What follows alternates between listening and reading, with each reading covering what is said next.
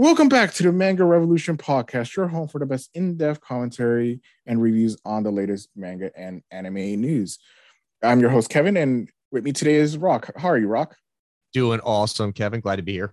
Good to have you here. We're excited to be podcasting again. We only were able to film one episode last month, but good to get back into the flow of things. So, and on today's episode, we're going to be talking about Kaiju number 8's recent story arc called the Kaiju Weapon Arc that takes place over chapters 41 through 55. And really just wanted to bring this up just because we wanted to talk about all the recent happenings of this series that we've kind of been not so hot on, but recent stuff that's happened. I think we should just talk about the entire arc and see what our thoughts are. And I thought this was a good opportunity for that. But before we get into Kaiju number 8's recent story arc, wanted to do some quick housekeeping. So you could always follow the Manga Revolution podcast on Spotify, Apple Podcasts, Google Podcasts, wherever you could get podcasts. You could also, we would love it if you could rate us and review us 5 stars. And you could follow all the work that Rock and I do on comicrevolution.com, where we put a bunch of stuff about the comic book and manga industry. I know Rock's been doing a lot of sales breakdowns and things like that for manga and comic books, just kind of comparing where the industry's at. And I've been handling some reviews and commentary pieces as well. So you can check us out there. And you can follow myself at the Kevin Linus on Twitter and Nerdy Kev on TikTok. And Rock, where could we find you? You can find me on Twitter and on Instagram at Rock2K's Revolution. Awesome. Well, before we get into Kaiju number 8's recent story arc, Rock, I wanted to do a quick catch up with you and see what you've been reading or watching that you want mentioned before. Well, as far as what I've been reading, Kevin, I have, of course, been reading all the manga titles that we normally review. Mm-hmm. But I watched the anime, but I've finally gotten up the courage to go back and start with the first chapter and read One Punch Man. And so I'm now reading One Punch Man from the beginning. Again, it's kind of cool because you can see the differences between, there's always differences between the manga and the anime, right? Yeah. And so it's kind of fun, since I've only ever seen the anime, to see the differences. And of course, the manga continues on where the anime stopped. Obviously, I haven't gotten to that point in the manga yet, but I'm really enjoying it. It's been fun. I always delay whenever I see an anime first, Kevin. I always delay reading the manga because I'm like, what is it? Is it worth it? You know what I mean? And since One Punch Man is continuing on, I figured, well, since it's continuing on past the anime, I might as well just start from the beginning and plow my way through all 100 and some chapters. So is this your first time reading the manga? Yeah, I've never read the manga at all, ever. I've only seen the anime. And so I like it. I'm really enjoying it. It's great. Mm-hmm. It's, like I said, it's the most recent chapter that came out, like January 26th was chapter 154. Mm-hmm. So when I see that, it's like, oh God, it's a lot of chapters I got to read to catch up. But I'm glad that I'm doing it. I pick just one title at a time, Kevin. Welcome back to the Manga Revolution podcast, your home for the best in-depth commentary and reviews on the latest manga and anime news. I'm your host, Kevin, and with me today is Rock. How are you, Rock? Doing awesome, Kevin. Glad to be here. Good to have you here. We're excited to be podcasting again. We only were able to film one episode last month, but good to get back into the flow of things. So, and on today's episode, we're going to be talking about Kaiju number 8's recent story arc called the Kaiju Weapon Arc that takes place over chapters 41 through 55. And really just wanted to bring this up just because we wanted to talk about all the recent happenings of this series that we've kind of been not so hot on, but recent stuff that's happened. I think we should just talk about the entire arc and see what our thoughts are. And I thought this was a good opportunity for that. But before we get into Kaiju number 8's recent story arc, wanted to do some quick housekeeping. So you could always follow the Manga Revolution podcast on Spotify, Apple Podcasts, Google Podcasts, wherever you could get podcasts. You could also, we would love it if you could rate us and review us 5 stars. And you could follow all the work that Rock and I do on comicrevolution.com, where we put a bunch of stuff about the comic book and manga industry. I know Rock's been doing a lot of sales breakdowns and things like that for manga and comic books, just kind of comparing where the industry's at. And I've been handling some reviews and commentary pieces as well. So you could check us out there. And you can follow myself at the Kevin Linus on Twitter and Nerdy Kev on TikTok. And Rock, where could we find you? You can find me on Twitter and on Instagram at Rock2K's Revolution. Awesome. Well, before we get into Kaiju number 8, recent story arc, Rock, I wanted to do a quick catch up with you and see what you've been reading or watching that you want mentioned before. Well, as far as what I've been reading, Kevin, I have, of course, been reading all the manga titles that we normally review. Mm-hmm. But I have finally now I watched the anime, but I've finally gotten up the courage to go back and start with the first chapter and read One Punch Man. And so I'm now reading One Punch Man from the beginning. Again, it's kind of cool because you can see the differences between, there's always differences between the manga and the anime, right? Yeah. And so it's kind of fun, since I've only ever seen the anime, to see the differences. And of course, there's the manga continues on where the anime stopped. Obviously, I haven't gotten to that point in the manga yet, but I'm really enjoying it. It's been fun. I always delay whenever I see an anime first, Kevin. I always delay reading the manga because I'm like, what is it? Is it worth it? You know what I mean? And since One Punch Man is continuing on, I figured, well, since it's continuing on past the anime, I might as well just start from the beginning and plow my way through all 100 and some chapters. So is this your first time reading the manga? Yeah, I've never read the manga at all, ever. I've only seen the anime. And so I like it. I'm really enjoying it. It's great. It's, like I said, it's the most recent chapter that came out, like January 26th was chapter 154. So when I see that, it's like, oh God, it's a lot of chapters I got to read to catch up. But I'm glad that I'm doing it. I usually pick just one title at a time, Kevin, to catch up from the very beginning to get current. I usually do one title at a time. I do that, and I rotate that one title into my regular mix of reading. And so it was One Punch Man's turn. Really, I really have enjoyed it. Now, this happens to me a lot when, especially rewatching or rereading stuff, that I'm keeping an eye on certain characters. Are there characters that you're like, especially knowing what happens in the anime, that you're like looking at their dialogue a little bit more than like you would have done if you were just reading this without having watched the anime at all? Yes, I am. I'm still pretty early in, so we haven't gotten a chance to meet a lot of the main recurring characters. But I will say I am specifically fixating on Genos more than I would have if I hadn't seen the anime. I would not have been fixating on his character very much at this point in the manga. I really wouldn't have. But because I've seen the anime, I am really fixating on his character a lot more. Because I found his character to be so fascinating in the anime. And so I'm really paying a lot more attention to him now. Again, because you're still early on, so my trend has been out for a while, so we could go into a little bit of spoilers. But what are things about Gino that has stood out to you, like in this read through, compared to like when you were just watching the anime? I actually think that I like Saitama's character more in the manga. Oh, really? Okay. I like his character in the anime. Don't get me wrong. I mean, I really love the anime, but I think Saitama's character's a little more interesting in the manga. And why do you think that is? Is it because of the manga style, or is it the dialogue and stuff like that, or compared to the anime? Yeah, I think it is. I think it's the medium of manga, the written medium. I think it has allowed me to become a little closer to him and more in his mind than I was able to do so in the anime. And I find that a lot with manga. I'm able to get closer to the character.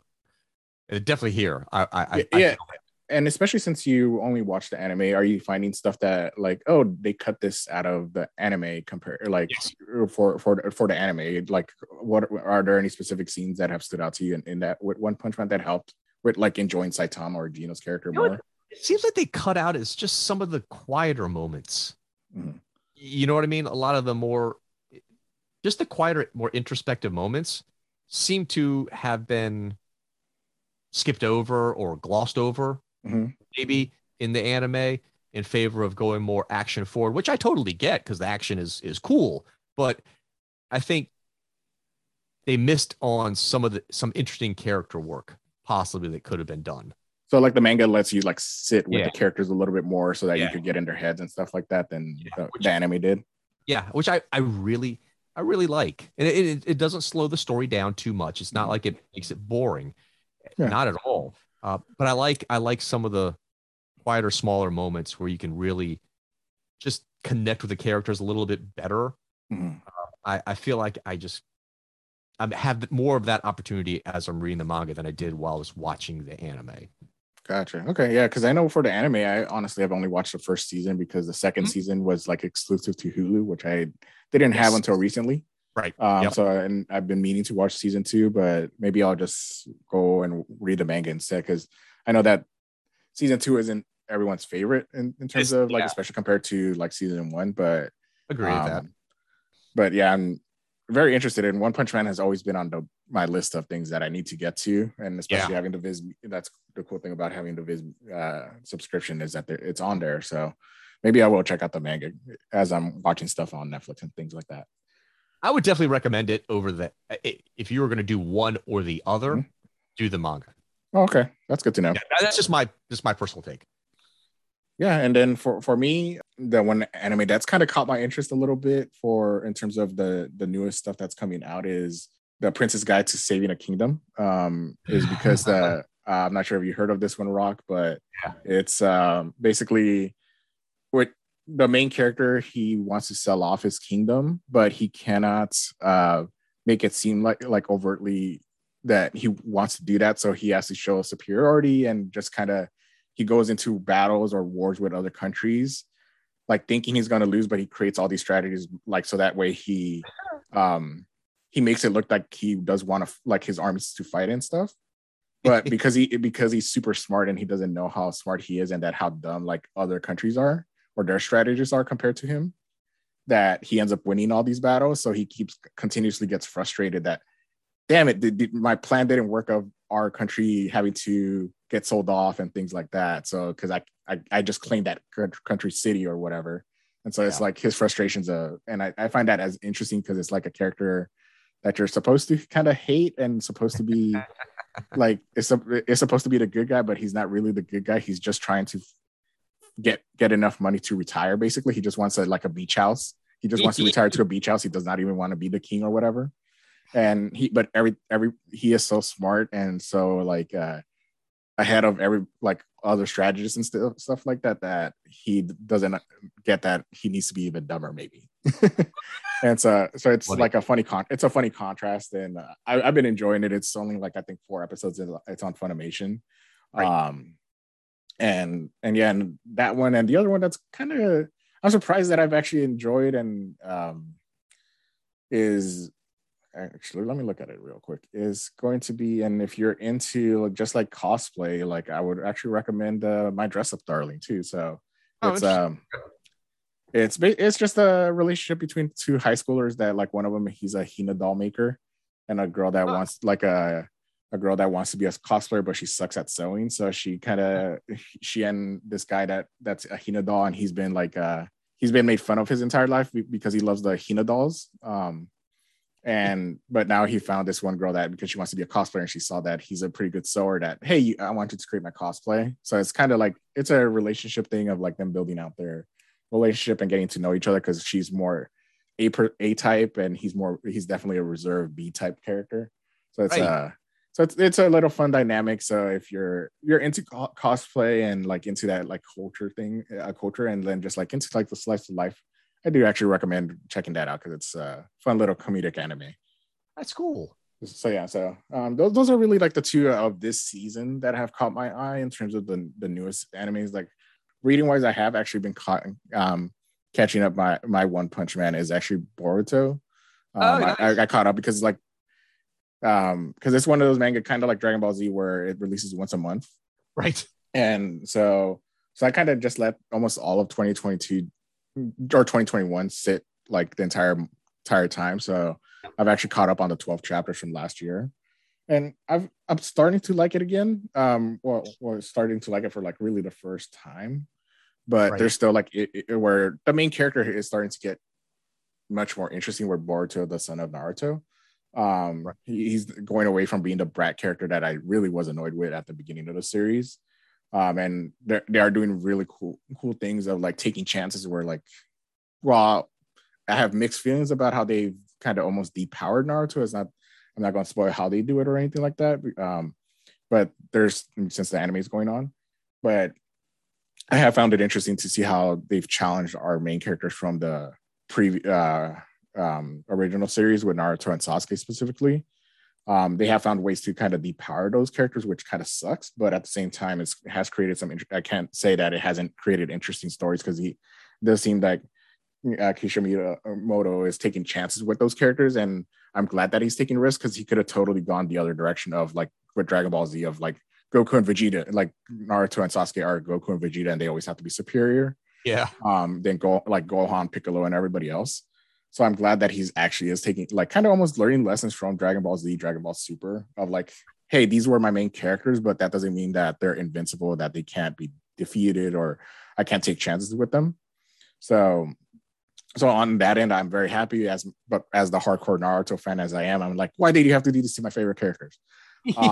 But like I said, those things have been interesting in terms of just story impact and things like that, and it has made Boruto and the secondary character, I would say, like the second main character for Kawaki, interesting characters, because it seems like we're finally going to eventually get to the point where the first chapter and the first episode of the anime started, which is the flash forward of Boruto as like a 16-year-old.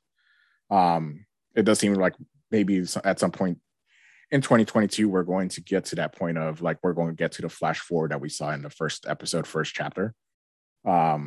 And I'm really excited about that, because hopefully my one real critique for Boruto that I'm still hoping that they fix eventually is bringing back the supporting cast, because the cool thing about Naruto was the supporting cast, and like how it wasn't just Naruto's story. It was Sakura, it was Hinata, it was Shikamaru, and everybody else did get moments that were part of like Naruto's cast. Boruto doesn't have that. It's basically just Boruto's story, and then like Kawaki's the second character, and then everybody else just is background filler. Like they don't really get to do anything. And especially with how crazy powered Boruto and Kawaki are right now, all the other characters just feel like nothing compared to them, and because they haven't had the time to develop. And I think that's one of the bad things about it being once a month. Those characters don't get the time to shine, where like we know how like other mangas, like Naruto included, were like weekly, so you had chapters to dedicate for a character, because right. Then next week you could go back to your main character, like we see with most manga right now that has that benefit. I think that is really a benefit of like releasing weekly or like 3 times a month, that you could dedicate a chapter to a side character, supporting character. But when you have like once a month, you only could dedicate it to the main character. And that's the problem it's running into. It's kind of the comic, like with the issue with sometimes the issues with comic books, that the comic book, because it's once a month, you have to dedicate that almost the entire time to your main character, not to you can't dedicate it to Mary Jane the entire time, or like for one chapter, because then you go a month without Spider-Man. Right. So that's interesting you say that. It's funny. Your reaction to Boruto reminds me of, here's my obligatory Kinnikuman reference, Kevin. They did the big time jump and gave you the second generation. It's long time has passed, so the original characters, they're all older, so they're not they play second fiddle to all the newer characters because they're young and strong. And you're like, no, I want my Buffalo Man to be the strongest ever, or my Horseman to be the strongest ever. So I get that adjustment that you have to kind of make when you get like a second generation story, that it can be a little bit tough at first. Mm-hmm. But that's one reason why I haven't read Boruto, to be honest with you, is because I like Naruto so much. I was like, I don't know if I want to see all the characters that I like not be, the top dogs. Yeah. Like, and there's definitely story reasons. And if you haven't read Boruto or anything since the end of Naruto, if you ever get a chance to, and you ever feel like reading Boruto, I would suggest watching the final Naruto movie, the Naruto the Last Movie, I think it's called. Okay. Because the current Boruto series, like both the anime and manga, build off what that movie did. Okay. Would you say that as a Naruto fan, is it worth me picking this manga up? I think the manga is worth picking up. The anime, I wouldn't, because I've tried to get through the anime. The anime is slow. Okay. At the beginning, it's starting to pick up, but I haven't, like, from what I hear, it's starting to pick up, especially as of, like, the last year or two. But it's still a lot. So I think experiencing through the manga is much better because like I said, I could be reading while watching stuff on Netflix and things like that. So Right.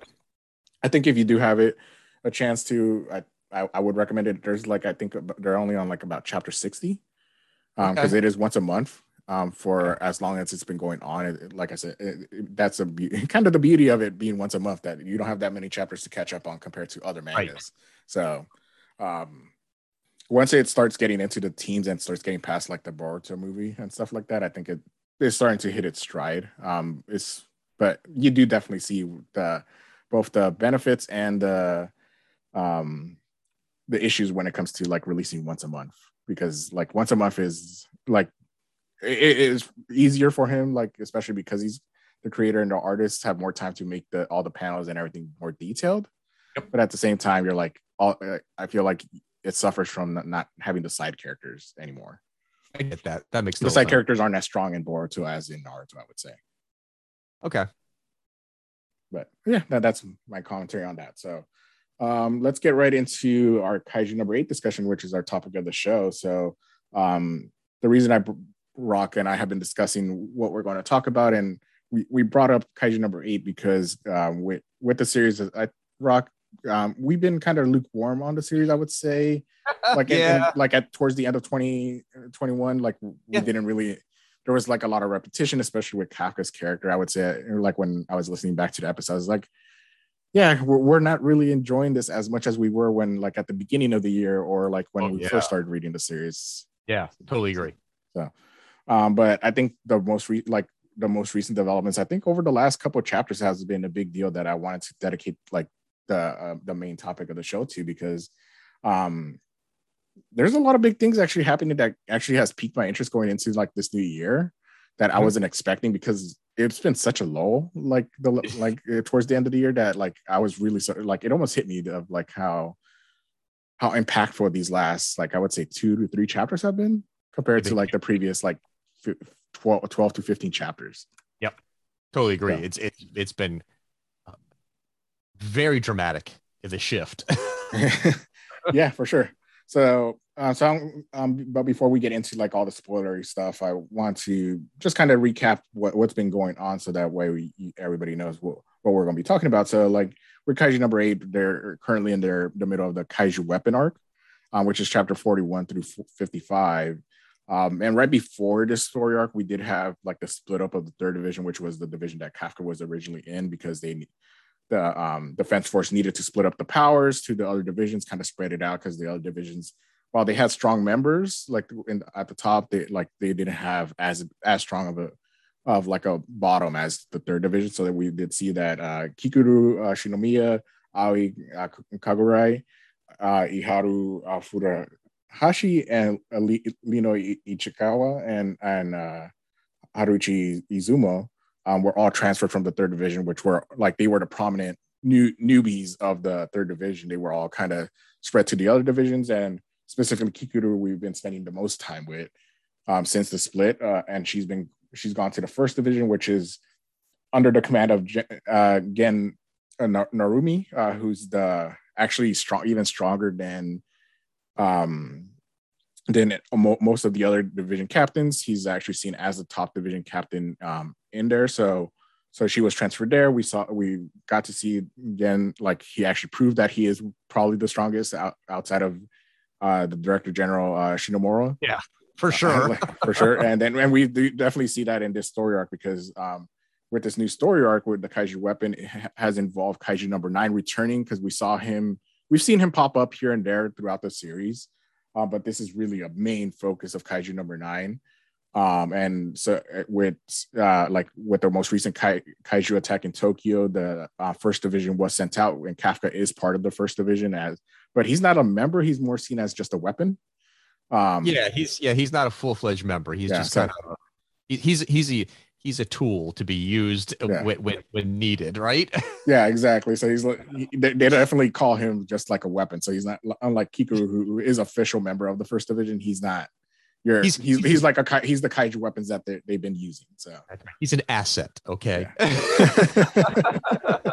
so we have that, and so Tokyo gets attacked, and there's like a huge hole that gets in the middle of like Tokyo Shinagawa Ward, and that's where the First Division responds. And while the First Division is trying to fight off the kaiju swarm, kaiju number 9 appears, and while Kafka initially has trouble transforming, he does eventually transform. So Kikuru and Gen do fight off kaiju number 9, but that kaiju number 9's body ends up being a fake. And kaiju number 9, the real kaiju number 9, actually ends up showing up at the Defense Forces headquarters, where he ends up fighting the Director General.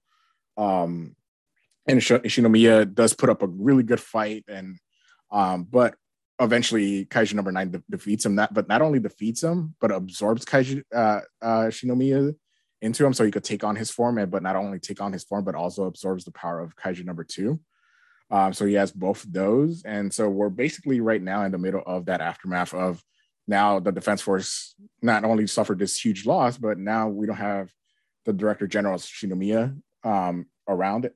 And again, Kafka and Kikuru have to deal with that. So that's where we really leave off with those characters. And the most recent chapter, which is chapter 55, that just came out this past week, we got a pretty big cliffhanger of kaiju number 10 appearing, but the character that ends up helping kaiju number 10 debut is none other than Soshiro Oshina, which is the vice captain for the 3rd Division. So we have this big cliffhanger. We don't know Soshiro if he is on the good or bad side of kaiju, because it's very much implicating that he is on the bad side, but we know how shady of a character he's been throughout the series. So there's really no telling what direction they're going to go with his character. Yep. So especially with that big splash shot, I told Rock, we need to talk about this, because it feels like we've just been having a lot of big things happen in these last 3 chapters. So especially, so Rock, what have you thought of the kaiju number 9 battle overall?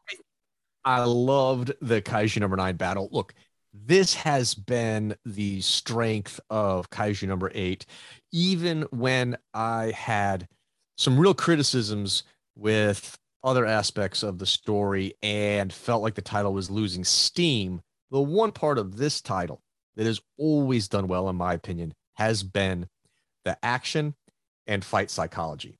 That has never waned, in my opinion, from the very first chapter to right now.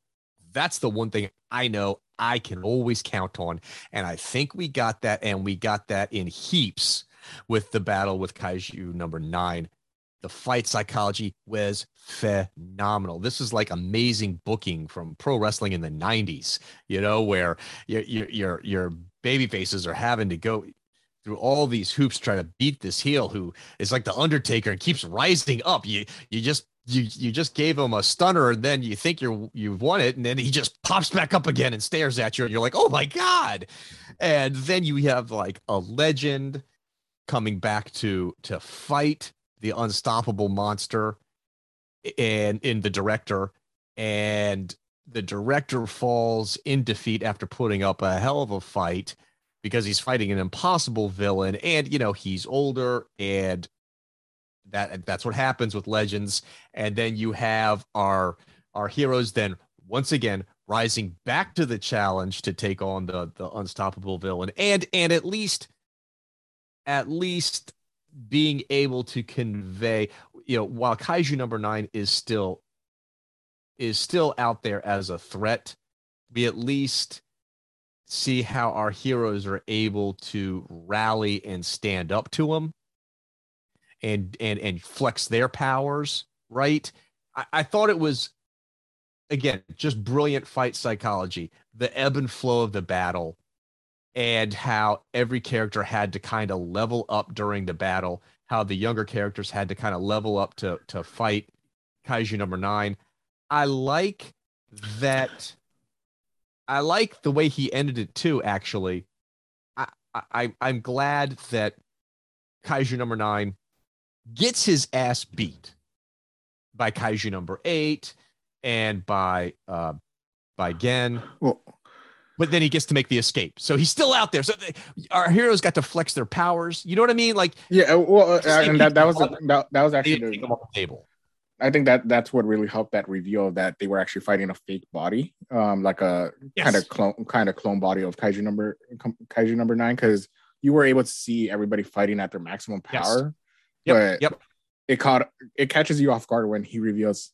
They're like, "Oh crap, we were not fighting the real one; we were fighting a Right. clone body," and that Right. I feel like he did such a good job of showing you what was it again fighting at 98% of his combat Yes. suit along Yes. with the strongest like the weapon made out of the the kaiju number one that like the you see this maximum attack that again unleashes. Yep. You see Kikuru going all out in like kind of almost like a berserker mode, like and Mm-hmm. she used to really see her character grow compared to especially where we've seen her in previous stories. Yep. You see her go all out in like kind of like I said a berserker mode, and then when Kafka finally gets to transform and he uses his power and stuff like that, you have all this buildup with these three characters fighting all out, and then just for it to turn out that this was like what a clone body of Kaiju number nine, like elevates Kaiju number nine even higher because you're like it took all these massive attacks, everybody almost at full power to unleash, and like they were barely able to defeat him, and then you find out that Kaiju number nine is actually like sneaking his way into the defense force. Is like it's real, like you said, it's fight psychology, and I think it's a really good way to just show where everybody's at their top level at the moment, and that Absolutely. now because they only were able to defeat a clone body and it took so much effort, they have a lot more room to grow, and I think that's really important. Is that you show that these characters, even going all out, they still have a lot of room to grow because they were barely able to defeat Kaiju number nine's clone body, not real Right. body. So it's like, Right. so it gives even more motivation when we see chapter 55 of like, with Gen's character, like really stepping up to be a leader, like more of a leader now that General Shinomiya is not around. And gives more weight to that because you saw like everybody, even the strongest character so far established now, needs to get stronger than he already is. Right. It is brilliant fight psychology. This is what I love and have consistently loved about Kaiju number 8. It's fantastic. And it's not just your typical I got to level up. I got to level up, Dragon Ball style of fight psychology. This is really more like I'm serious. This is more like pro wrestling style fight psychology. Yeah. Where we learn what your limits are now and what you need to do to go to the next level. And I also think, look, it's a typical shonen manga trope, right? The old guard has to give way to the new guard, and is the new guard capable of filling in the shoes of the old guard? And that's what we're presented with at the end of the story arc, right? That's what we're presented with. Yeah, and I think that just going back to like Kaiju number 9 too, I think this is kind of a good example of how you have to make the main characters need to be as interesting as possible, because you could have the most simple villain, which I would say Kaiju number 9 is a simple maniacal villain of like, yes, I'm here to conquer everything. I'm taking over. He's very simple. It's not like he's overly complicated villain, but that's fine because as long as your main characters are very interesting and have a lot of like layers to them, you don't need a villain that's as layered as as your main protagonist, and that's what you get with Gen, Kafka, and Kikuru. I would argue, so that way their story arcs and their path to power or whatever, it has all these layers. So that with Kaiju number 9, you could make him as simple as dastardly a villain, like I'm just conquering the world. I'm going to take over. I'm going to be the most powerful. That's all you need of him, and he's going to be just as interesting because you have these other characters that have these multi-layered going on with when it comes to their growth. So, and that's what I really enjoy. Sometimes you just want to keep it simple, and I think that's what they're doing with Kaiju number 9 in this story. Oh, I agree, and I think it's more tapping into the man versus nature theme. Kaiju number 9 doesn't need to be anything more than a force of nature, an unstoppable force of nature, and that mankind has to somehow struggle with and try to figure a way to defeat. And that I'm totally fine with that. Not every villain needs to be this sympathetic character, this complex, shades of gray type of character. Sometimes when your heroes are confronted with just a simple force of nature, that will allow you to explore your protagonists in a much more interesting and deep fashion. Yeah, and especially when you get into that fight of like Director General Shinomiya, like that struggle with him and Kaiju number nine, basically, or Kaiju number nine going back and forth in their fight, and how intense that got. You're like, you could see Kaiju number nine take so much pleasure in like all the pain he's causing, and how he's putting, even though General Shinomiya is unleashing all these powerful attacks, you know that he knows the entire time General Shinomiya is just fighting to defend himself. He's not fighting to attack me or like be able to finish me off until the very end. You could see that pleasure in him, and then like that pleasure turn into, oh shit, like General Shinomiya is about to uh launch this massive attack that's going to take me out. And like you could see that switch, because General Shinomiya like unleashes this massive attack that looks like he wins at the end. But then that also shows that, oh, Kaiju number nine what is more intelligent that you give him credit for, and he pulls off like one big gamble, and that gamble plays off for him. So which gets into it of like, what do you think of like Kaiju number nine like absorbing General Shinomiya? Like, it's not just that General Shinomiya dies, he dies in the minds of like the defense force, but he's not like, we don't know if he's really dead, because we still don't know about the whole Kaiju stuff and how they absorb bodies and things like that. So he's kind of still around, but he's part of Kaiju number nine now. So like, what do you think of that, and how do you think that that's going to be used here in the future? I think that's fantastic and far more compelling than simply just having him killed off and, oh, now it's a revenge story, right? Not only do we have to fill the shoes of the old guard, but we also have to get revenge on the bad guy at the same time, right? This is way more fascinating, because we don't know really what happens when a kaiju powered human gets absorbed by a kaiju.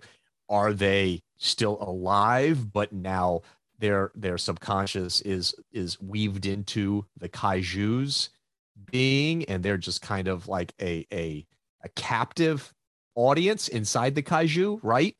And or are they an evil version of what they used to be, right? We don't know, but it gives some depth to the storyline that otherwise wouldn't be there. So now the next time we see Kaiju number nine, if he does assume, Isao's form, it's going to have more of a psychological impact on our heroes during a battle. Of course, maybe we see Isao display some type of personality. Maybe you see him kind of surface and, and be regretful, or like, oh, this, there, he's kind of like in purgatory, where he's being forced to watch him beat up his proteges, his daughter. You know what I mean? Or maybe he's evil now and he likes it. We don't know, but it just offers up so many possibilities going forward with Kaiju number nine. It gives Matsumoto a lot more depth and a lot more range to explore with Kaiju number nine's character in future conflicts, to make it even more juicy and exciting. Maybe turn it up a notch with the spiciness with Kaiju number nine, because like you said, he's up till now a basic monster heel. He's just a force of nature, right? This is maybe an opportunity to spice things up a little bit. Well, I'm gonna bring in like kind of two different manga animes here, like, because this entire fight with like Kaiju number nine, especially once he started fighting General Shinomiya, it reminded me a lot of Naruto in terms of like the Orochimaru fighting the third Hokage, and that final battle leading to third Hokage dying. And you really saw like a shift in Naruto at that point when the third Hokage dies. It felt like Naruto, like the series changed. And that kind of is what this feels like. But it also feels like, especially because we have this absorption of General Shinomiya, it kind of also, I'm thinking of like Full Metal Alchemist with King Bradley as well. Like with King Bradley, who was inside the system. And while like the defense force publicly like has a funeral for General Isao, this also gives room for a very, very, very bad thing for them to eventually happen, of that Kaiju number nine reappears as General Shinomiya, and he could actually like turn the public against the defense force by using General Shinomiya's face and voice and things like that. So it feels like the defense force kind of is not thinking long term, and because like Kaiju number, and it also points to Kaiju number nine, like, and all the other kaijus, because we don't know how many kaijus are out there, that they have this long-term plan, and that they could possibly with absorbing General Shinomiya into their fold, that they could use that against the defense force or against our heroes. And I think that's going to be very interesting of how he turns that storyline, because I feel like there's a lot of potential of like how they're going to use now Kaiju like this development for the Kaiju number 9 being General Shinomiya. No doubt, it makes nothing is more formidable than a campaign of disinformation, right? To split the ranks of your opponents. It's going to be very interesting how Matsumoto takes this, especially because the reality is it's going to be interesting to see if the leaders of the defense force, because right now they're kind of leaderless, but we only know now that they're probably going to be led by this council that was previously established, right, without like a main figurehead of General, like how General Shinomiya was like we saw that he was the final word of everything. Like, right. It was like he could get the opinions of the council, but at the end of the day, he makes the decisions, and he made sure to let everybody know this is my decision with Kafka joining the first division and things like that. Now there's that power vacuum. So it's going to be interesting to see if with the public funeral, it wasn't like that. This means that really it's only like a few people that know about Kaiju number 9 absorbing General Shinomiya. If they're going to share that with the other divisions, are they going to share that with the public, or how that's going to go? Because if they keep it a secret, that's going to be worse, because what happens if Kaiju number 9 fights one of the other divisions? Right. And General Shinomiya suddenly appears as Mina. Like, Mina's gonna be like, "What the hell's going on?" Because the third division's fighting him, and she doesn't know and doesn't get that information from Kafka or anybody in the defense forces. So it could cause a lot of like good drama, I think. Well, I think you mention it, and I think it's worth talking about. There's now a power vacuum. Isao's not there anymore. He was the undisputed leader. There is the council, but he's the one who made all the decisions, and they marched to the beat of his drum. Now there's no leader. A couple of things. One, how many organizations do you know are successful that are run by committee versus one person? Not many. Two, now that there's a committee and there's a power vacuum, well, nature abhors a vacuum, right? Do we now see infighting in the defense force, infighting as various people race to try to grab power? And that dissension in the ranks can hurt them when being unified and fighting the Kaiju threat. And they should also, maybe that will apply some more drama. If we do have dissension in the ranks as people vie for power, now we have that internal drama that everybody loves drama. Come on, telenovelas are built off drama, right? You got to have the spicy drama to keep the storyline moving. May we see more of that as well. A lot of possibilities here. Yeah, and it also gives more reason why we're going to probably end up seeing the other divisions eventually here. Yeah. Because you almost think we got to see all the other captains as well, because if we're going to have this power vacuum, you need leaders to help with that power vacuum and all the councils. And we've only really seen Gen and Mina so far as the main captains, as the leaders of the defense force.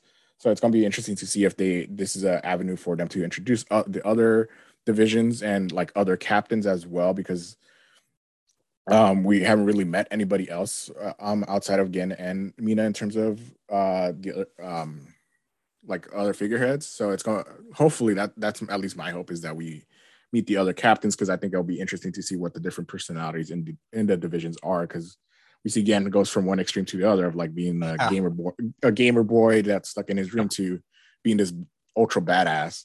And now it seems like his direction is going to be more like being the ultra badass. He's not going to go back to being like he is, because he definitely has been kind of traumatized by this, but he's used that trauma to push himself to be the actual leader that everybody thinks he's supposed to be. Right. Yep. Agreed. It's Matsumoto has so many possible avenues in front of him. This is as exciting a moment from just a sheer multiple plotline standpoint. Yeah. I feel like Matsumoto has crafted so many different plot lines with so many different potential directions. This is the moment where I think the story, as we, at the end of chapter 55, I think this story has never been this deep or this complex and had this many possibilities. Really, I think this is the moment where it's pretty impressive where we've gotten. And I think that this is also kind of established that Matsumoto has kind of shifted directions a little bit when it comes to the characters that he wants to focus on, because we started off with Kafka and Lino as the two pairs, but I think this story arc especially has completely confirmed that he is going with Kikuru, and that like as he's written Kaiju number 8, I think he's kind of fallen in love with Kikuru as being that secondary character. Yep. And this entire story arc, I think, was her, like, more so than any other character. I think she got the most development out of everybody, because we saw her backstory with her mom, we saw her backstory with her dad, and I think there is definitely a reason for her. And I think that the reason is that over Lino, she's now the second character. She's the second protagonist for the series. I would go even further than that, Kevin, and say she is the protagonist of the series. You think I think so? they should rename this manga the Kikuru Show, because that's what it is. Look, I'm not. This is good character work. Don't get me wrong. I'm not saying the quality of writing was bad. The character work done on Kikuru through the flashbacks and with Isao, her mother, and explaining the relationship she had with her mother, and explaining the relationship she had with her father, and why it shaped her and drove her to become the person that she is today, to do the things that she has done, to behave the way that she did in the earlier chapters. This is all excellent character work on Kikuru. Do not get me wrong. It is a phenomenal character. And if this manga was entitled The Kikuru Show, I would say, dude, you rocked it. You've killed it. You've made your protagonist really well fleshed out. So kudos on that. He's done a great job with Kikuru. The problem is Kafka continues to be a crap protagonist.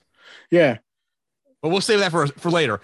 Yeah, Kikuru, Kafka is his own. Like that's the next character I wanted to bring up. But I think in terms of just sticking with Kikuru, and I think that I think that's interesting, because again, you have more literature background than me for this type of stuff, and I think it's always been interesting to me seeing when, especially with these long running series, that like at the beginning, how certain writers, you're like, you go in with a plan of like, these are my main characters, these are the like my main two guys, or my main two characters that I want to focus on. But it seems like as Kaiju number 8's gone on, that Matsumoto has found more of a voice for Kikuru, and he's enjoyed writing Kikuru's character compared to like Lino and Mina. And that like his original plan was Lino and Mina to be the trio with Kafka. But it seems like as soon as he started writing Kikuru, he fell in love with writing her. And that's definitely a reason why, like, she was the only one that went to the first division, why she was paired up with Kafka, and why she's the one that's getting all this backstory to compared to other characters that we've gotten in this series. And it's an interesting shift, and it's a good, because you want to be flexible when it comes to your storytelling. You don't want to be stuck on rails.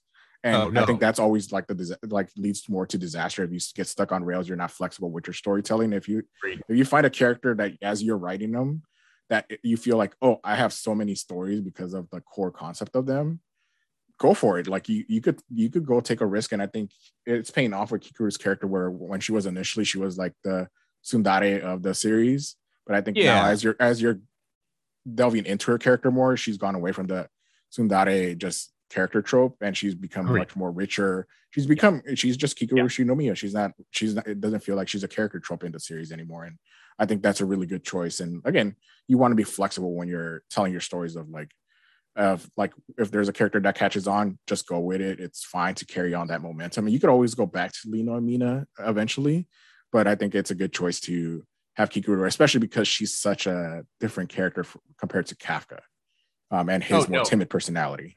Right. Agreed. No, you could tell. Look, Kevin, when we've read the first, I don't know, maybe the first 10 chapters, I thought it was painfully clear that Mina was going to be the big character outside of Kafka. I mean, I think it was clear Mina was. It was her and Lino were the two characters, I would say. And Lino was kind of like was less than Mina, but he was clearly positioned as your sidekick, right? Yeah. Kafka's sidekick. And then Mina was going to be the big name, the other big character, the big action character of the series. And that didn't happen. You can clearly tell that was the plan going in.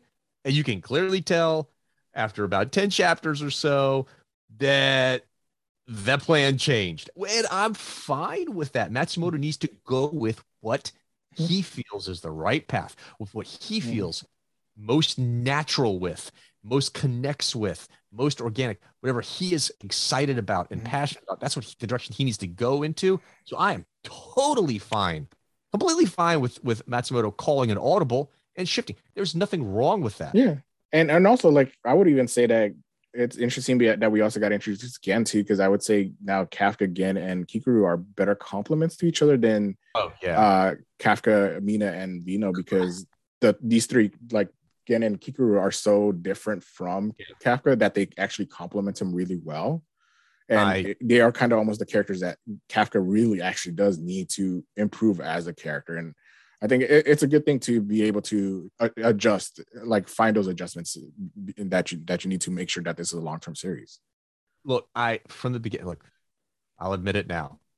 From the beginning, I didn't like Mina's character, and I didn't like Kafka's relationship with her character. Look, I get the whole look. I'm a big fan of Peter Parker and MJ, and I'm a big fan of the unrequited love storyline. Look, Smallville, the TV show Smallville, was built all about the unrequited love between Clark Kent and Lana Lang, right? So look, for like 10 seasons. Yeah, right. I mean, so I love me some unrequited love story. Do not get me wrong. But in this particular manga, it just didn't click at all for me in the beginning. I didn't like the pairing of Kafka and Mina. I never really cared about Mina's character. And I didn't like how Kafka was so dependent on her character for everything and anything. Didn't like it. Whereas on the other hand, Kikuru, I thought was unbelievably annoying and shallow in the beginning, and then blossomed and grew into a very compelling and interesting character as Matsumoto fleshed her out more and more. So me personally, I'm thrilled that we pivoted from Mina to Kikuru. Yay. And the relationship between Kikuru and Kafka is much more interesting because it's not dependent on Kafka being a puppy dog. No. You know what I mean? Yeah, and I think it's good that they're not making it romantic at all. I think it's good that they're just making it partner. I think that, and I'm glad, and I hope that continues, that they don't become a romantic pairing at all. I do not want, because of especially the age difference, because there's that age difference between the two. But and also just going to Gen and Lino too, like comparing their characters, like that Lino, like at the beginning was fun, but it was starting to wear thin of like how they were just like, he was just like the support system of not really giving him critiques, that like just being that good. He's a good friend. He's the best friend, but like it felt like Matsumoto never did more with Lino's character, like during like the first 30 chapters that we saw Lino, but with the initial 15 chapters that we've been introduced to Gen, I think he's done so much more with Gen's character, like and making him so much multi-layered, that he is a better complement for that third character. That when you have a manga series, you always have the trio. I think Gen is a better trio, like to complete the trio than Lino is. 100% agree. No doubt about it. So no doubt. But yeah, and I think hopefully just going to now Kafka's character too. Now, I think really I think that's been our biggest critique of the series is Kafka, with his kind of regression. Like every story, it seems like he's goes back to zero after ending the story at 10. And I'm actually really hopeful, especially with how like these last two chapters have turned out, of like we're actually seeing Kafka be faced with his failings a lot, and like how his own failures as not being able to control the Kaiju number 8, him constantly regressing every story arc, has major consequences, which we see here. And like it seems like he's finally going to be growing up for the first time, and it shows that like I can't let things continue going on, repeating a cycle of like I can't transform into Kaiju number 8, and so there's going to be the battles are going to escalate to a point that I have to transform into Kaiju number 8. He can't continue going on like that. He has to just go into battle thinking he's going to be Kaiju number 8. He's going to transform. He's going to end battles quickly, or end battles like before they escalate to a degree that they can't control. And I think these last two chapters, specifically for Kaiju number 8, with 54 and 55, has finally feels like we're on a road for actual growth for Kafka's character compared to where we've been in the previous 53 chapters.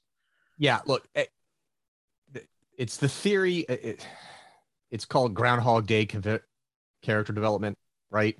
The theory of Groundhog Day character development. It was, look, one of my, my Kinnikuman, I love him, but in the second generation Kinnikuman stories, his son Montaro had Groundhog Day character development.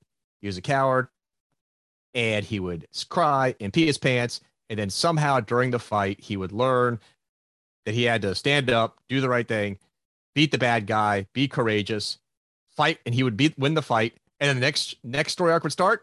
And guess what? He's crying, he's peeing his pants, he's a coward, and we've got to do the same lesson again. And that happened every story arc, the same lesson.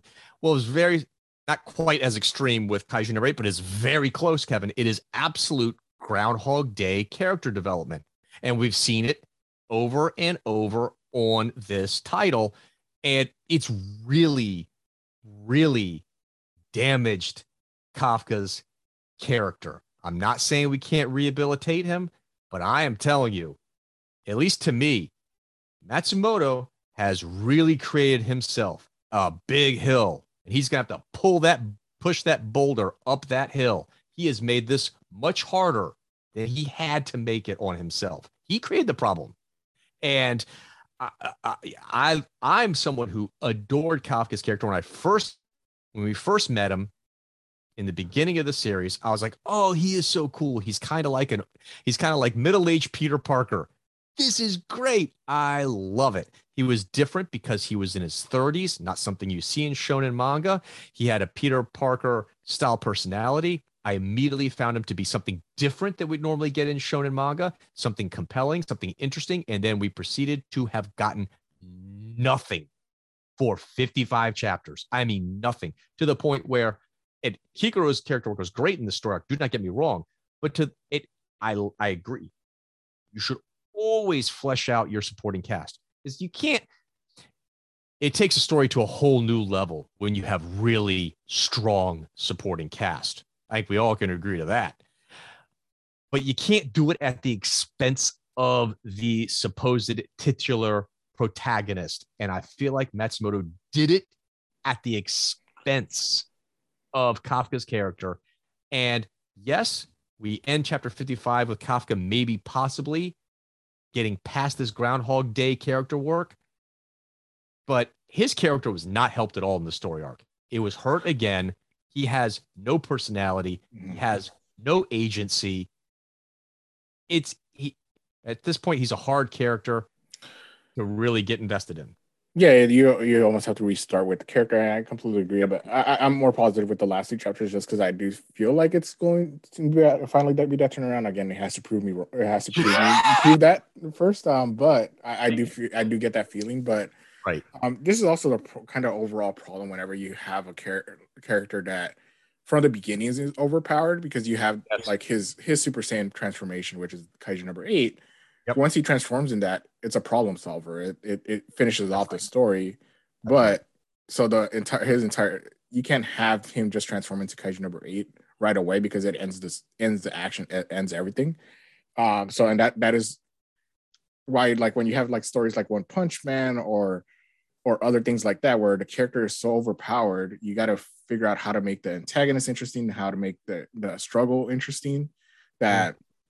And it seems like Matsumoto really ran into a wall with that, of like, I have Kafka, he is overpowered when he transforms into Kaiju number 8, so I have to figure out a way to hold him back. But every time he found a way to hold him back, it actually held back the character development and just how he was portraying him, which is really unfortunate. And hopefully Matsumoto figures out a good way to develop Kafka's character and also make Kaiju number 8 show that he still has a lot of room to grow, because it still feels like Kaiju number 8 doesn't have any room to grow. He's as powerful as he's going to get.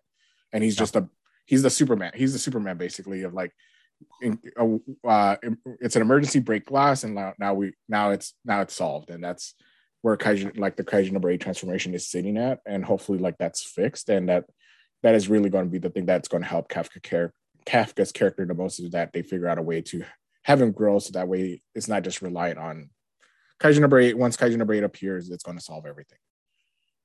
Agreed. That he has got to boy, that has to be fixed, and it has to be fixed fast, because this title, despite I love the supporting cast, Kevin, I really do, and I love the world that we're in, and the action is brilliant, and this manga can be successful without a good protagonist. It can be, but if it wants to become a truly great manga, it's got to fix its protagonist problem, and it's got to do it quickly. We're now 55 chapters in, Kevin. It's time. It's time. It's got, you know.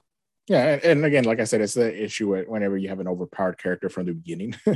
And he like, was OP right from the start. There was no like gradually building him up. The Kaiju number 8 that we got in his first fight, Kevin, is basically the one that we're getting now. There's not much difference. It's just that the villains he's gone up against have become more and more powerful, but he's been the same.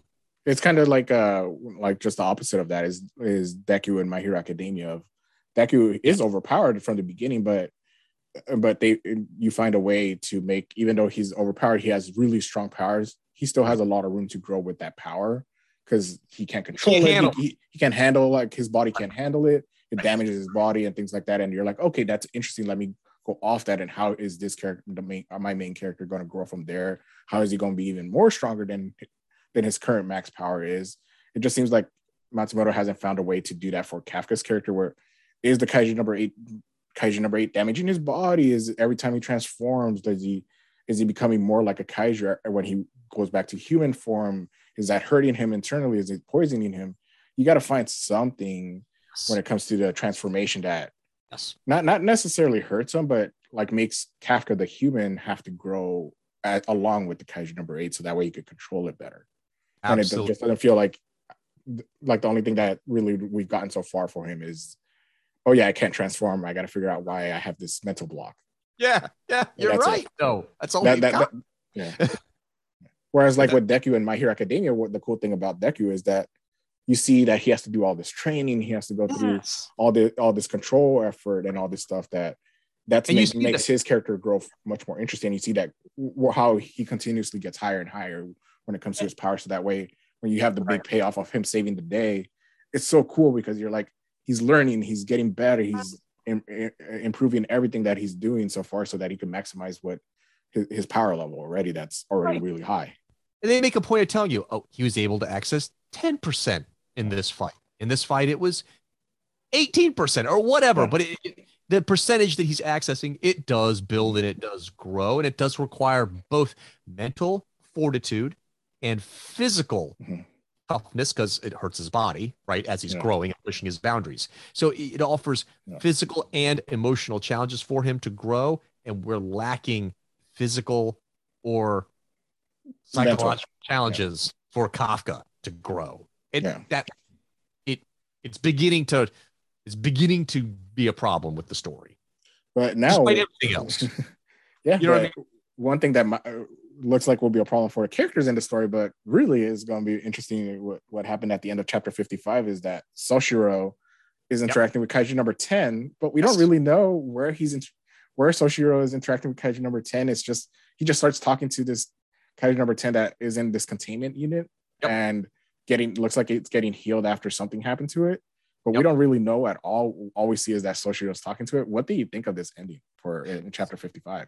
This is a great hook ending. Okay, Kevin, this was I just slagged on Matsumoto for the work on Kafka. So let me go back to being talking about some of the positive stuff again, because there is a lot to like about this manga. I feel like that may have gotten lost in what I've been talking about, but there's a lot to like about this manga too. Okay, and this ending is fantastic because I'm just going, oh my god! Immediately, my mind starts racing. I'm like, okay, wait, hold on.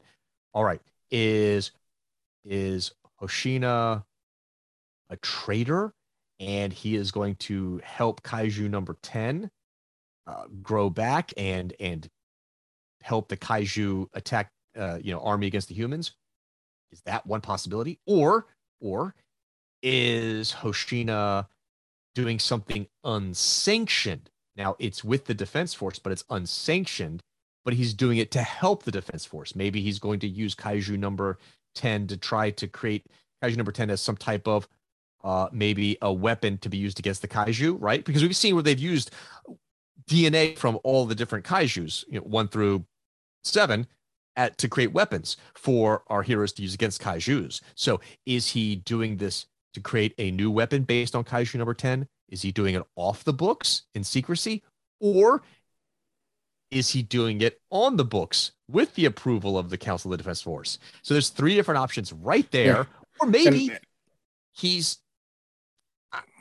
or maybe he is an agent of chaos, and there's a 4th possibility we don't know about. So there's four avenues I immediately thought of right there at that ending. Yeah, and my big thing was, it is the kaiju, because we don't know about anything about the kaijus, of how they were created or who's running it. And my, like, immediately seeing the facility that he entered in, it looked like a government facility, and I almost was started thinking of, like, did the government create the kaiju, and that the entire defense force, they just is them, like, them figuring out a way to clean up their own mess that they've created with the kaijus. And that's immediately where my mind went, because it's always government conspiracies with me. Right. But because again, we don't really know anything about the kaiju threat, what their motivations are, how they were created, or anything. We just found out that they ran, like, a kaiju randomly showed up somewhere, and how would that randomly show up, and the defense force get so quickly established to be able to fight off these kaijus, that my mind, at least my theory, is that the government created the kaijus, and now they're just cleaning up, but they're not able to clean it up fast enough, because it's a growing threat, because like you said, it's a parasite. It's almost like a parasite, where it's seeping into animals, it's seeping into humans, it's into the ground and everything, so that, like, it's become uncontrollable, and they're just figuring out a way so that, until hopefully they could wipe them out before the public finds out that the government, like, this is actually the government's fault. Right. And I feel like Soshiro is the government agent, that he's, like, maybe his parents, or somehow he has, like, or like friends, or something like that, that his family was involved in creating the kaiju or something like that. That, at least, what I think is going on. Right. And that's another possibility. But there's so many possibilities here, Kevin. They're all interesting. Yeah. They're all fascinating. I'm incredibly excited to see which direction Matsumoto takes. But they're all, that's the cool thing. We've now come up with multiple very viable explanations for what's going on. Yeah. Right. And I think and this is where, like, I think Kafka's character growth, like, is going to hinder the experience of reading the series again. But I think it's these type of developments that, like, when now while Kafka's character hasn't grown more interesting, when you have characters like Soshiro, like, this action, and now you're going to go, when you read back the series again, you're going to be keeping a more eye on Soshiro's character and everything that he says and does, because he was always kind of a shady character from the beginning. Everything from the way he looks, the way he fights, the way he interacts with Kafka and the other defense force members, there was always a shady nature to him. Now we kind of find out there is an actual reason why we felt this way, outside of just the character design and the way he acted, because there is something behind this character. And so I think being proven kind of almost correct about how he is a shady character is interesting, because now when you read back, like, his lines specifically, or his actions, there's going to be a new layer to it, especially if, depending on what direction Matsumoto goes with Soshiro's character.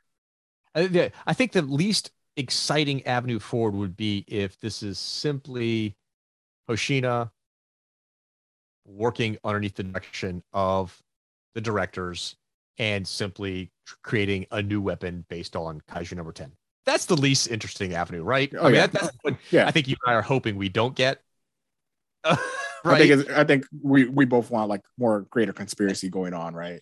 Yes, absolutely. Absolutely. Either he has done a full heel turn and he is working with the Kaiju, or it's a government conspiracy and he is part of the government agency that created the Kaiju. Those two, much more juicy, much more interesting than he's simply creating a weapon based on Kaiju number 10. Which is going to be interesting too, because going back to it, we do have the power vacuum now that director Shinomiya is not around, and we don't even know if Director General Shinomiya knew about the government creating the Kaiju, because he was just the leader of the defense force, not the government itself. So it's going to be interesting to see what Director General Shinomiya knew about, like, when he was the leader, and if this was a deeper government thing, or is it going to be its own separate thing of, like, there's these scientists working on it, and Soshiro just infiltrated the the defense force to be their agent, and that there's this whole other organization working from the shadows as well. So like there's a lot of ways that they could go with, and it's hopefully that like one of these the conspiracy routes is where Matsumoto goes, because that would be much more interesting than just a Soshiro creating a new weapon. Agreed. Oh, totally agree. And don't you think that we are now that we are 55 chapters in, I certainly feel this way, but I'm interested to see if you agree or not. Don't you think it's kind of time where we learn a little bit more about Kaiju and how they were created, where they're from, what their deal is? Yeah, I think this is like, you don't have to reveal everything, but I think it is the point, especially when you have like the power vacuum that we have. You have General Shinomiya getting absorbed by the Kaiju number 9, and all these things that have happened to the defense force. I think it's good that you start developing the antagonist, because that is really the other complaint about, like, I've had with the series. Rock, I'm not sure about how you feel, but we really don't have like, outside of Kaiju number 9, there's not been much in terms of the antagonist. It's just like a Monster of the Week style type storytelling so far, and I think it's time for Kaiju number 9 to move away from Monster of the Week storytelling to like official, like, let's develop our main bad guys. Let's get these long-term threats that are going to take a year to defeat sometimes, or take like 4 or 5 months, and there's going to be a reason for it, more so than it's just, oh, we got to power through it until Kaiju number 8 transforms. Yeah, no, I totally agree. We got to move past the Monster of the Week style storytelling, flesh out the Kaiju more, flesh out how they were created. Now, again, don't have to give it all to us, but you got to start that, right? You got to start feeding us crumbs on what is the story behind the Kaiju, how are they created, what is their motivation. We need to start to learn more about them. And we need more. I would be nice if we got more than just Kaiju number 9. I know we have Kaiju number 10 out there. I get that, but it'd be nice to flesh out, just like the good guys need a good supporting cast, the bad guys need one too. Yeah. And hopefully, like, with Soshiro showing up at the end, surprisingly, is we'll get that, of like, there's going to be more characters involved in all this, like maybe human characters and not just Kaiju. So it's going to be interesting to see where direction Kaiju number 8 goes. Agreed. I think there's a lot of potential going forward. I really do. I think that Matsumoto we wanted more world building, Kevin. I know earlier in on these reviews, we want more world building, and we have gotten that. Yeah. And I think the world building is really, really improved. I think we have many interesting plot lines running at the same time. I think now we just got to address Kafka. I think if he can deliver on what you and I are seeing, the hint of Kafka moving past the Groundhog Day character development, if that really is real, if he doesn't trick us again, if it's real, then Kaiju number 8, Kevin, 2022 might be a big year for this manga. It might take big strides forward and become one of the bigger manga for the year. It has that potential. It has that potential, and then it also has hopefully, like you said, it's a rare manga where you want the main character to actually become interesting, because like it's definitely like the main character. It feels like the main character is what's bringing this entire series down, because everything else, it has all the elements. The great supporting cast, great villains now established that have like a big threats. You just got to improve your main character. Like has a main character problem right now. Like your titular character is not working out. Yep. And you got to fix that, or else it should be, maybe Kikuru, you should start thinking that Kikuru should be the main character now. Right. That's exactly. Which wouldn't be a bad thing, because Kikuru is awesome, but at the same time, it's maybe Kafka wasn't the best choice for a lead of the series. Right. So we'll see. 2022 could be a really big year. I'm hoping. I still got my fingers crossed. I still think it can happen. Is there anything else that's like, before we end the episode, is there anything else that this recent story arc that stood out that you wanted to mention?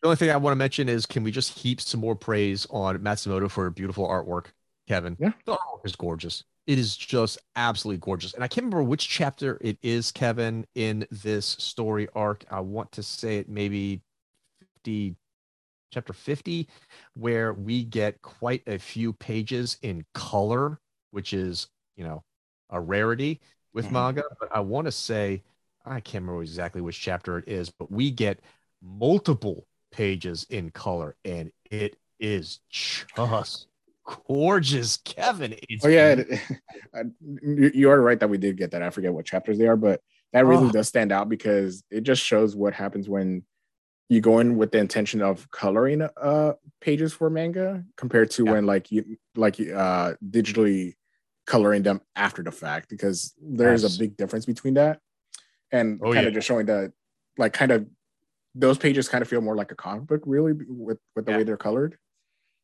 Because there's so much heavy inking that gets involved with manga that it's not made for you to color it after the fact. And it that really does show with those color pages of you have to go in with the intention of coloring those pages instead of coloring them after the fact digitally. Yes. And what it's chapter 47, Kevin. It's chapter 47. And normally if you get color pages in a manga, what is it? It's the first or it's either the first page or the first 2 pages of the chapter that they put in color, right? And then it's all black and white after that. Not this case. In chapter 47, and this is what made it so amazing. I just want to heap some praise on the artwork because this is so cool. In chapter 47, we have Gen. He is activating his other customized weapon that we hadn't seen. It's the eyeball implants. Oh yeah. The retina from Kaiju number 1. Mm-hmm. It allows him to see into the Kaiju and find out where their weak spot is, where their heart is, so the core, so he can damage it.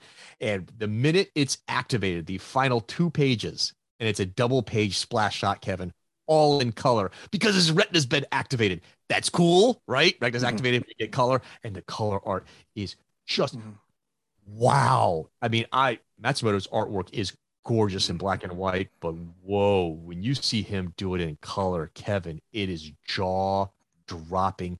Matsumoto is such a good artist, and Kaiju number 8 has some of the best art, period, that you're gonna find. At least it's tailor-made to my taste. Maybe that's what it is. I think also his art style, he does a good job of making like everybody else so detailed, the action so detailed that Kafka, when Kafka appears on page, he looks very plain. It goes back to the Peter Parker thing of being a plain baby face, doesn't stand out in a crowd at all. Whenever you get shots of him, it that stands out even more, that he's just such a plain looking guy that if he was in a crowd, he wouldn't be a character that would stand out at all. Absolutely. Absolutely. But it's great. No, I agree. The artwork definitely, he stepped up his game even more. So this story arc with, awesome. How crazy the action went.